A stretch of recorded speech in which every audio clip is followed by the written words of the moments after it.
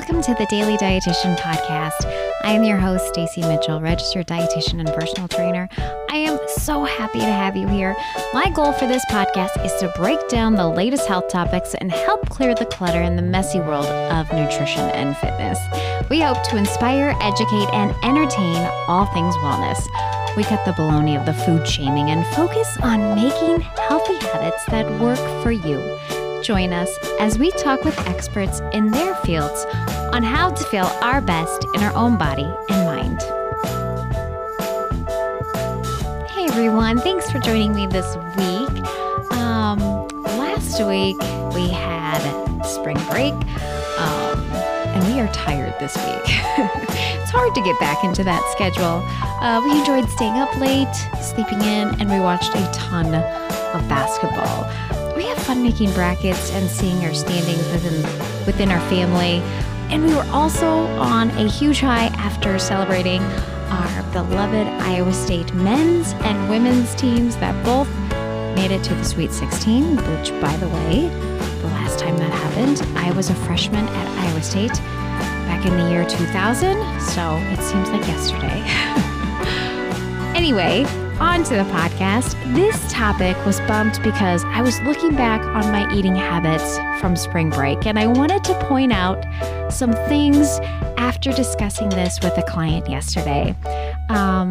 First, so you know, I try my best to practice intuitive eating, mindful eating practices while tuning into my hunger cues, emotions, and turning off that diet culture voice. But I want you to know, I'm here to say I do my best.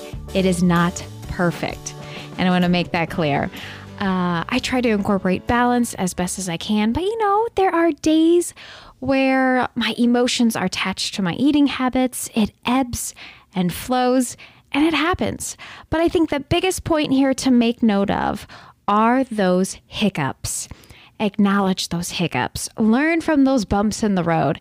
And that is the special sauce.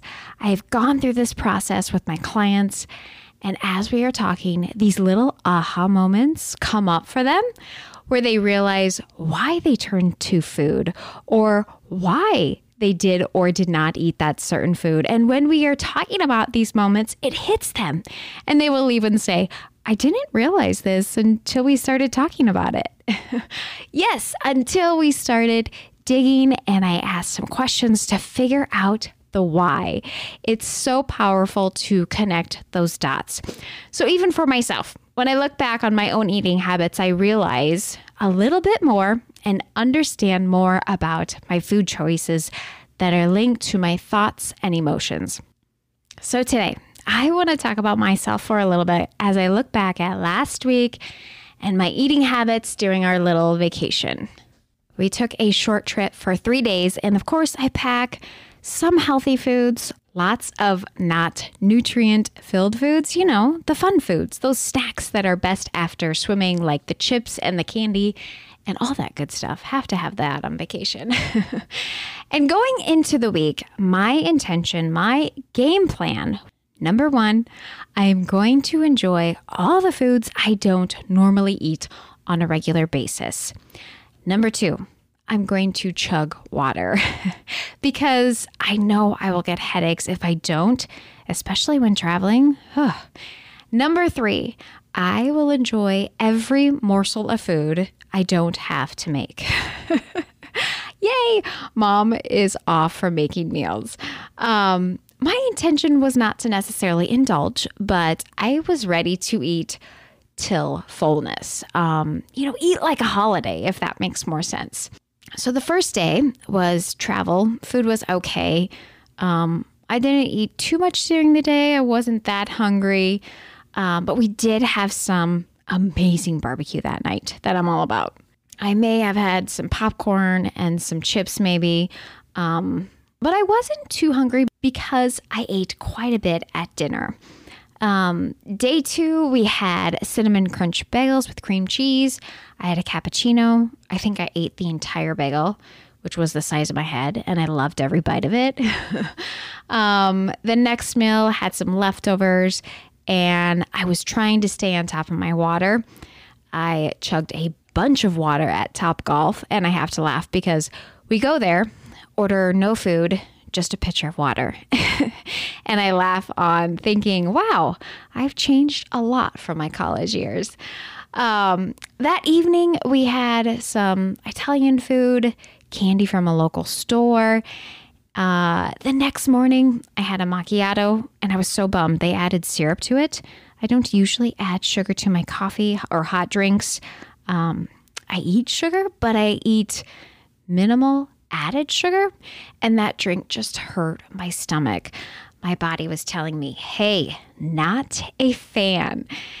And so over the course of this little vacation, I was tuned in with my hunger cues and ate till fullness.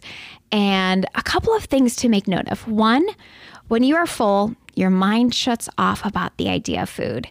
Two, I ate larger meals. I snacked very little, if at all, any.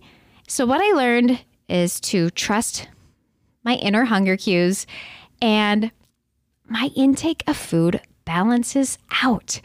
This solidifies that when you find that magic spot in intuitive eating, your body knows what to do. And at the beginning of intuitive eating, it can be a little scary because we think we might go crazy with the unlimited amount of food. Because we're used to that safety net that diet culture has us on those rules and restrictions and those on and off eating times. We may not trust ourselves to fully take on the intuitive eating principles. And this right here, my story about this little vacation that we had, is my example of my eating habits, is to trust the process.